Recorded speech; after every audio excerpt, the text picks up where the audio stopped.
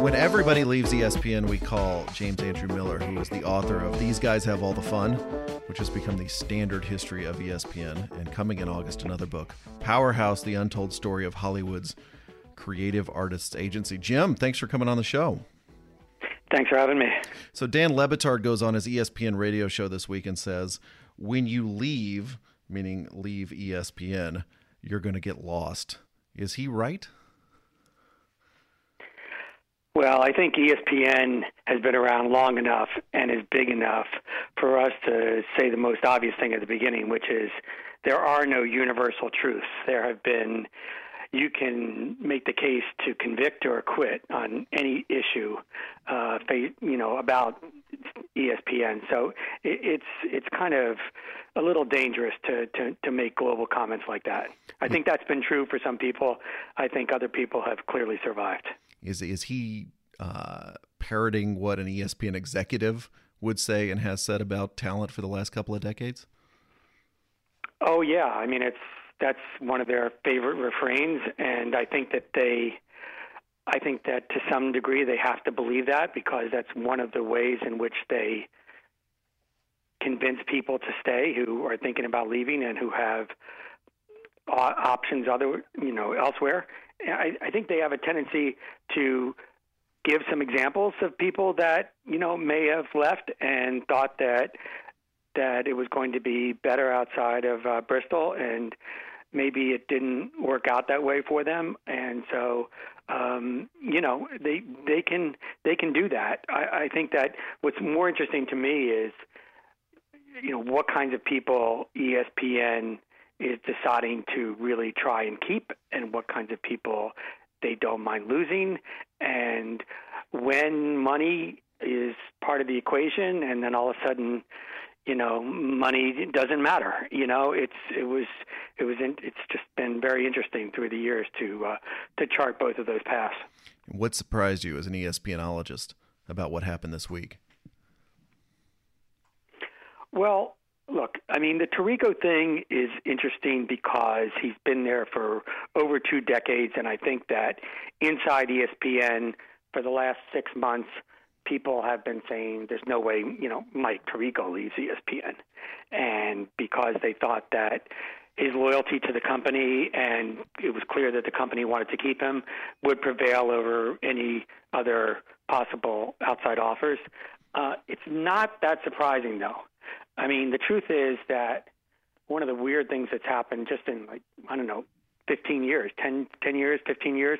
is, let's just take Monday Night Football for a moment, which is a big part of Mike's portfolio at ESPN. It's gone from being the premier football event to now it's basically the 4th worst schedule. And so as a result, it's easy for NBC to say, look, we have Thursday Night Football, we have Sunday Night Football. Al Michaels will be, leaving one day, who knows? But, we have football too.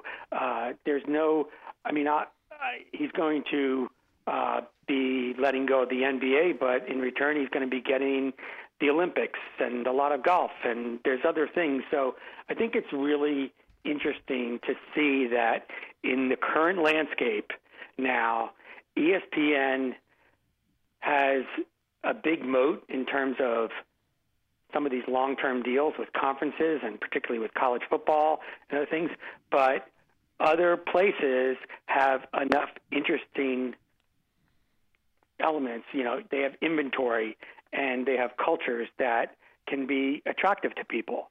So it's never a guarantee. I think that the landscape has become much more competitive. As for Skip, look, they really, Skip Bayless got a nice offer from ESPN. People were kind of blown away by it because I do believe I was right when I tweeted it was north of $4 million. But Fox is going to pay him a lot more than that. He's going to be in the fives. He's going to he got a $4 million signing bonus I think he's going to get. And so it's a lot more money, and I think he feels like it's a different kind of culture over there that he can that he can feel more comfortable with. What would he? So what was in some he? ways, it's not that surprising. What part of the Bristol culture was he uncomfortable with, do you think? Well, look, I mean, there's certain baggage that you have at ESPN, and part of it is ESPN's fault, and part of it isn't. It's just because it's such a, the good news is that it's a big fishbowl. The bad news is it's a big fishbowl. So I think that sometimes Skip, throughout his career, particularly in the last several years, was engulfed by controversies, or whether or not management was going to support him, or whether he was going to get suspended, or whether he had gone too far, whatever that.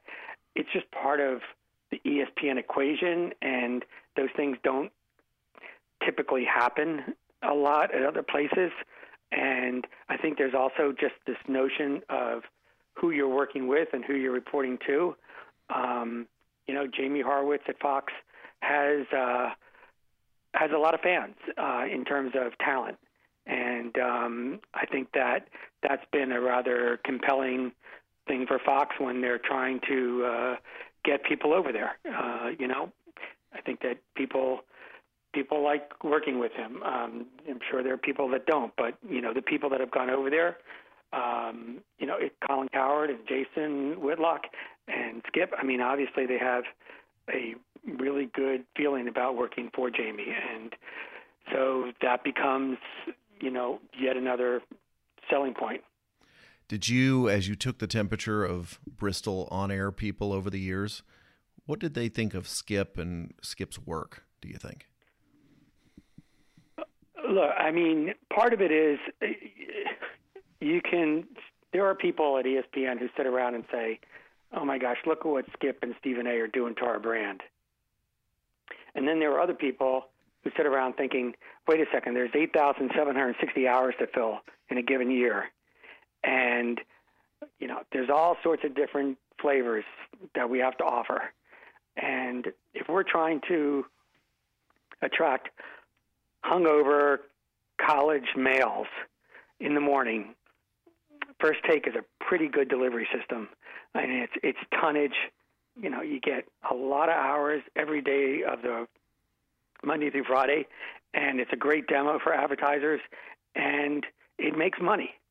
So, some people were realistic about the actual business behind something like First Take. I mean, forget about whether or not they say crazy things. I mean, at this point, that's part of their value proposition to the audience, right? Which is like, we're going to say things that you're not going to hear anyplace else. And the other problem they have is with SportsCenter serving less and less of people's needs, so it isn't like required television. How do you get people really engaged? How do you make sure that they have a reason to tune you in day out? And it's not to get the scores or the highlights that you can get on your phone.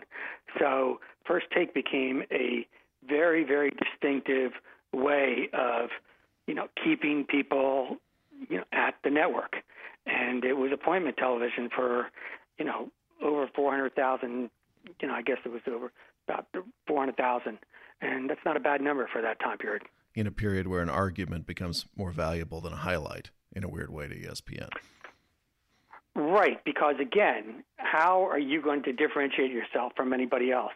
Everybody else has the highlight. So, how are you going to make it different? And you're going to make it different because Skip at some point is going to say something about Tim Tebow, Tom Brady, and countless others that is just going to be, either off the wall crazy, or you're going to want to rush out and tell all your friends or tweet or something. And that's the kind of engagement. Early on in Howard Stern's career, they had figured out that people who listened to him it was like 20 minutes or something, and people who hated him listened to him for 35. And it was just one of those interesting dynamics. And I think that I've come across, a lot of people at panels and symposiums and speech who just rail about Skip and Stephen A. And then I'll say to them after I answer their question, by the way, do you watch it? And they go, oh yeah, I watch it every day. They're just awful. They're just the worst. But I never miss it. So Whether it's slowing down to see a car accident or whatever it is. It's definitely worked for ESPN, so I'm not surprised they wanted to keep him, and we shouldn't be shocked that he left. The funny thing is I have a Sirius XM in my car, and they have one of the channels is a simulcast of ESPN TV. So I listen to First Take basically as sports radio on a daily basis every morning. And the funny thing is everyone talked about it being so transgressive, right, and too hot for TV. But if you listen to it on sports radio, it just sounds like sports radio. If anything, it's probably more thoughtful and the segments are slightly longer than the rest of what's on sports radio, including, by the way, ESPN Sports Radio, which I always thought was right, fun. Exactly. Which I thought. I will say, though, that those two kind of perfected this art of, it's almost Oscar-worthy, the looks that they give each other and the pregnant pauses and the deep breaths and all these things that are just, they are kind of telegenic in the sense that you just think, what's coming next? Or are they really that mad? Or, it's not, the thing about, let's say, Wilbon and Kornheiser is, at the end of the day, they're probably going to continue to argue even after the show's over, but they have enormous respect for each other and they have a long history together. And there are moments when you think, wait, are these guys off the reservation or what the heck is going on? So it makes it even more engaging when you're watching it. Yeah, if I think of Skip on ESPN, I think of him nodding, right, lips closed, nodding kind of thoughtfully while Stephen A., holds forth. Right. How easy is it, do you think, or let's put it this way, how easy is it for ESPN, how easy do ESPN executives think it is to plug someone else in, go 2 rounds with Stephen A. every morning and still keep the same number of people glued to the screen? Well, I think the first hint is that they were willing to pay Skip over $4 million. I don't think I'm going to give them credit, and I think that at this point they're, climbing Everest on a cold day in their shorts because it's not something that you can throw people into. It takes a particular skill set, not to mention it's a high wire act without a net because you have to be fearless. Even if you think that every single word out of Skip Bayless's mouth sounds like it came from somebody with a double-digit IQ, you have to give him the respect of the fact that he could care less, like what Twitter is going to say after he says something. Like, you have to be fearless to take some of the positions that he and Stephen A. take. And so that's the first kind of, you have to have somebody who is reasonably informed to make these unreasonable, sometimes, characterizations or opinions. You need to have them to be fearless. You need them to be able to work with Stephen A. and, that kind of choreography, so it isn't just, 2 guys really, really yelling at each other. And they have to have the ability, to have this like Pied Piper quality to them, which is that people really kind of want to hang out with them and listen to them. There have been, I think it's easier said than done. And it'll be tricky. There are a bazillion ex-writers, right, or mostly ex-writers who come to ESPN to become pundits of some sort of another. And is that what you said? Is that what made Skip weirdly the most valuable and irreplaceable of them all, that he was just fearless, that he was happy to be on the high wire every morning and didn't worry about what the blowback would be or what people thought of him?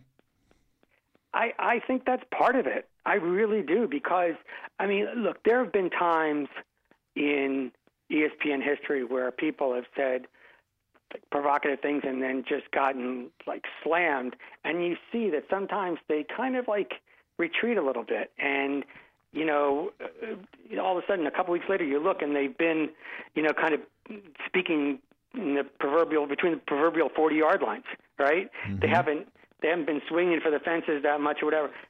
Skip wakes up and has that stuff for breakfast. He can't wait to say those things, and and he has enough knowledge where he can ground it in some sort of. He'll pick a metric, or he'll pick some. There's always a statistic to be found to support any kind of argument, or he'll make some kind of crazy prediction or something like that. So it's not just kind of wild ramblings. There's always a kernel of something that you think, oh, wait a second, could this be? Or hold on a second, even as crazy as that might sound. So there's a science to it that he has, perfected as well. I think, the biggest thing about Bayless and that show is that it's harder to do than people think. I mean, I'm not a diehard fan. I don't watch it all the time. But whenever I look at it, even if they're doing it just to make, score points in terms of being outlandish and crazy, it's still hard to do. Let's talk about the other half of the defections this week. Mike Tirico, who walks into ESPN straight out of Syracuse at a ridiculously young age in 1991. What is Tirico's ambition when he walks into the network back then?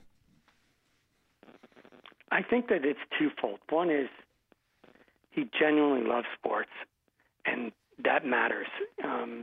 Early on in people's careers, that there are sometimes people who wanted to be in news, and then all of a sudden they moved over to sports, or they want to be in the world of sports, but they don't love it enough to really, really engage in it and to be a student of it and to understand it and to do all the kind of work that you have to do, in other areas like news or politics, in Wall Street and whatever. You have to do that with sports. You have to work hard. And I think that, so he came, I think he really loved sports. I think he also loved broadcasting. I mean, the late Stuart Scott, when I interviewed him several times for the book, and he talked about from North Carolina, just loving the idea of like being engaged in that role every single day, just could not get enough of it. And I think that, Tirico was like that. I think that when you listen to him or you watch him, you're clearly aware of the fact that this guy really loves what he does. So I think we're fairly safe in saying that no one watches an event to watch Mike Tirico specifically, which is not abnormal for announcers. So what is his value, or was his value within ESPN? Look, I mean, when you spend the money that ESPN spent on Monday Night Football, let's see, it was $15.3 billion, right? So and it's the NFL. It's their most important franchise. So just by definition, you want to make sure that you're putting that product in the hands of somebody who really can deliver, and you don't have to worry about. It used to be like in the NBA, the old days, David Stern would call up and say, "Wait, what? Brad Nessler or whoever he would be complaining about that week."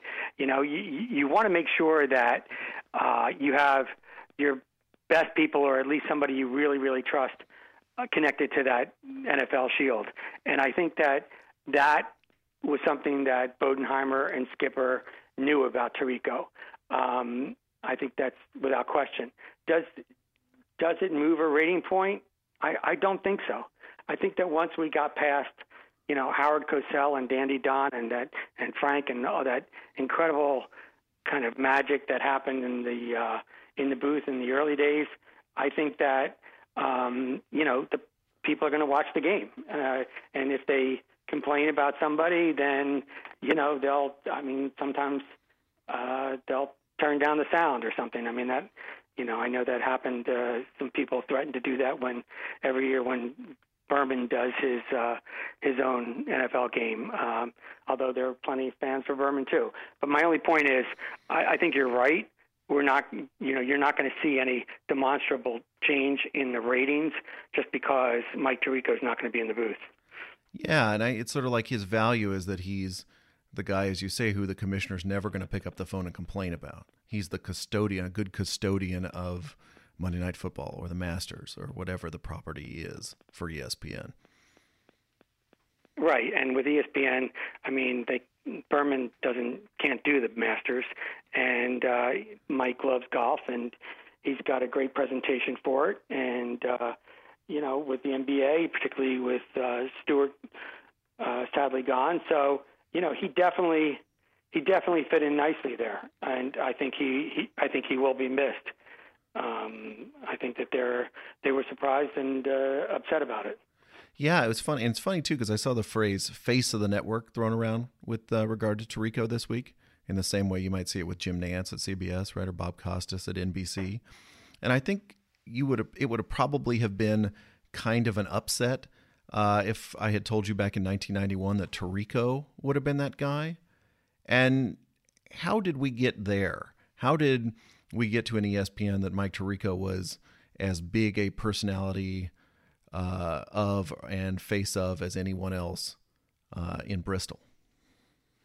I think part of it is that in the 90s you had the golden era of SportsCenter. So at 6:30 you had Bob Lee, Charlie Steiner, Robin Roberts. Then you went to Keith and Dan at 11, Craig Kilborn at 2:30. You had all these amazing personalities who had kind of big presence attached to the SportsCenter franchise. And as a result, in terms of what was going on out in the field and the actual events, which, by the way, let's point out that those events get many more eyeballs, even in SportsCenter's heyday, than the shows themselves. So I think that Tirico had a pretty impressive record of coming through and delivering and doing a good job in a variety of sports. Same with Chris Fowler. I don't think, to your point, I think that if you look back in the 90s, it's very hard to say, who was going to be, one of the top stars, just because everybody was of a certain age. I mean, Berman was kind of an outlier in the sense that he had much more of a following, and a lot of the rules that were attendant to other people didn't necessarily follow with Berman. I think he was probably the only person that they were comfortable with in terms of having his personality and his identity be bigger than the brand itself. Otherwise, as you saw with Oberman, Patrick, and others, they like those four initials to be more dominant than any individual. It's one of the ways they safeguard themselves from somebody leaving and, taking, part of that brand with them. That's certainly not, we'll see with Tirico. I mean, it's not what's going to happen there. It's not like Johnny Carson were to leave NBC or something. I mean, nobody's bigger than those initials. So I have a feeling that part of it is that Mike was he was very, very loyal to the company. He was very, very flexible. He was not high maintenance. So it wasn't like he was a diva. He did a lot of work. The guy loves to travel, man. I mean, if you look at his schedule, it is just crazy. And, that isn't for a lot of people. So he was definitely a good trooper for them. Yeah, and I like what you said. I mean, it's sort of he was a guy who was able to succeed wildly in that company, and I'm not diminishing his talent at all because he's a talented broadcaster, but without becoming bigger than the company and without, acquiring this sort of larger than life personality that would have made him threatening in that world. And I think, I just think he and Chris Fowler, I mean, they hit the sweet spot.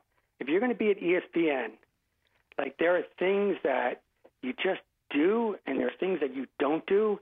And if that happens, you just keep on, and both of them have, getting paid a lot of money and getting the prime assignments. And, you just wind up being hugely successful. And if you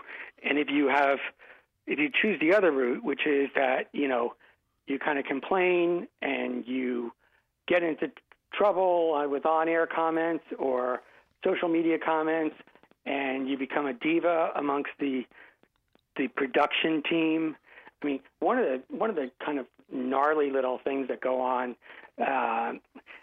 whether it's justified or not, people on the road, all those, when they were doing the World Cup and when they go on the road with football and whatever, if you're low maintenance and it's fun to hang out with you and you treat everybody with respect, that stuff matters. People who have not played that game well have a tendency sometimes to get shot by their own troops, if you know what I mean. Yeah, no, it's the rise of the organization man at ESPN, right? The old class is known for being wildly talented and also, sort of crazy and difficult and occasionally hard to get along with, right? And the new class, I think when I look at ESPN now, I think of people that are very competent and very smooth and very versatile, right? And that's their value, as much as having some, gigantic, larger than life presence. Here, well, let me ask you about. Go ahead. Sorry. And I'm sorry. I just wanted to. I think that's true for a lot of places. I mean, it's probably just not true if you happen to be a Republican running for president this year named Donald Trump. But otherwise, the corporate world is less forgiving, and as corny as it may sound, teamwork and culture and all those things actually are bigger blips on the radar screen now. Let's talk about one patch of Mike Tirico's career where it was not so smooth, which is the Monday Night Football booth. There were, I think, 3 different versions of this booth getting it right. I think you got a very juicy quote out of Bill Simmons for your book about Tirico not setting up Tony Kornheiser enough when they were together. What took so long to get that right? I mean, look, it is a chemistry problem, and I think that in the case of Tony and Tirico, I happen to agree with Bill. I don't think that Mike did. I think Mike. Look, we've been talking about the fact that he's a team player, and I think he tried. I don't think he tried in a way that was valuable to Tony. And Tony had a different approach to. Everybody comes to the booth with their own kind of map, right, of what they feel is going to be successful for them, what's going to work for them, and I think that Tony came to it with a kind of a very specific idea, which was what's best for Tony. And he's not going to be sitting there for hours and hours and hours wondering if, a middle linebacker goes down in the middle of the second quarter, who are the 2 best choices to replace him, and whether or not, the nickel D is going to be as effective with him in there or not. Tony really could care less about that. And to his credit, Tony thought, hey, Mike, that's fine. You take that. You can talk about that. I want to talk about, why Madonna's at the game today and certain aspects of the game itself. But I may stay at 30,000 feet, and I might be saying some things that are going to bring people who aren't, huge X's and O's fans into, our orbit. It's going to make it a little bit more accessible. It's going to make it more of a night that has, more to do than just the football plays themselves. And I think that was hard for Mike. He didn't know how to pivot with that. And so, it's difficult. Like we were saying about First Take, when you get a booth, I mean, I don't believe in a 3-man booth after the death of Howard Cosell. I never understood it. And, I think it's smarter with the 2-man booth. So at least they were able to make that change.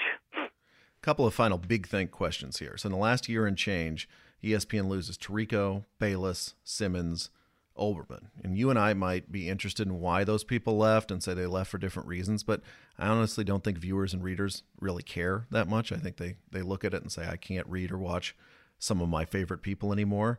Is there a point at which ESPN executives say, we've reached a critical mass of, likable or liked people leaving, and this is going to in some way harm the network?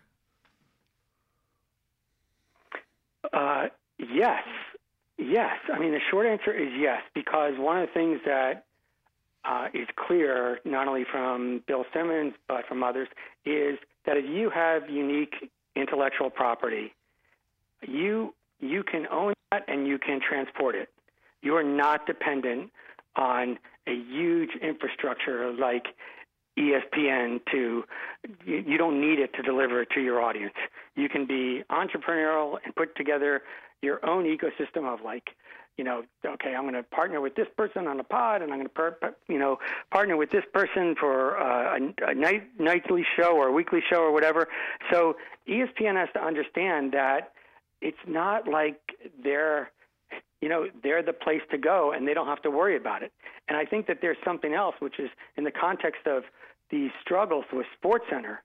It's like, so why are people going to watch the network outside of the live events? I mean, Skipper was smart in the sense that he doesn't know whether or not, First Take will be working 3 or 4 years from now, but he knows that people are going to want to watch the Rose Bowl. They're going to want to watch the college football playoffs. They're going to want to watch Monday Night Football. So he spent a ton of money. And he went out and bought a lot of these things, and he bought, long-term deals. And whether or not he paid too much for it, that's a side issue. But he understood that. So that's their foundation.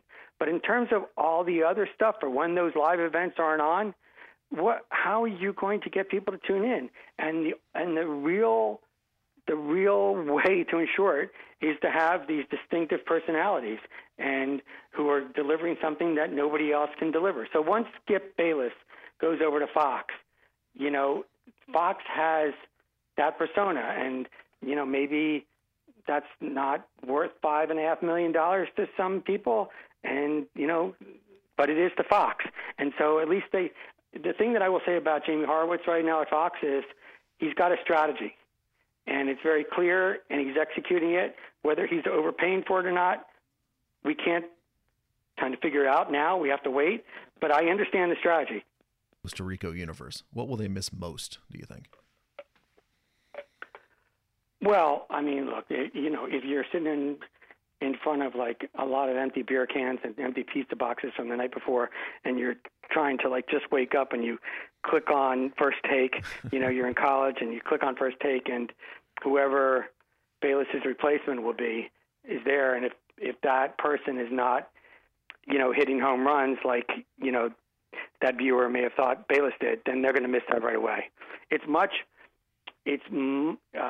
Bayless is going to be much more apparent in a way than Tirico on Monday Night Football, only because Monday Night Football has this tsunami of the game itself washing over. It's not like Mike's even on camera that much. So you're going to hear a voice, and it's like it may be, McDonough or whoever it is, but it's like, oh wait, is that? Hold on a second, and so. Not to take anything away from Tirico, but that's going to be an adjustment. But it's not going to be as drastic as people who are Bayless fans who, are not going to see him. Jim Miller, when the next ESPN personality leaves, we'll send up a bat signal and hope you answer the call. My pleasure. Thanks for coming on.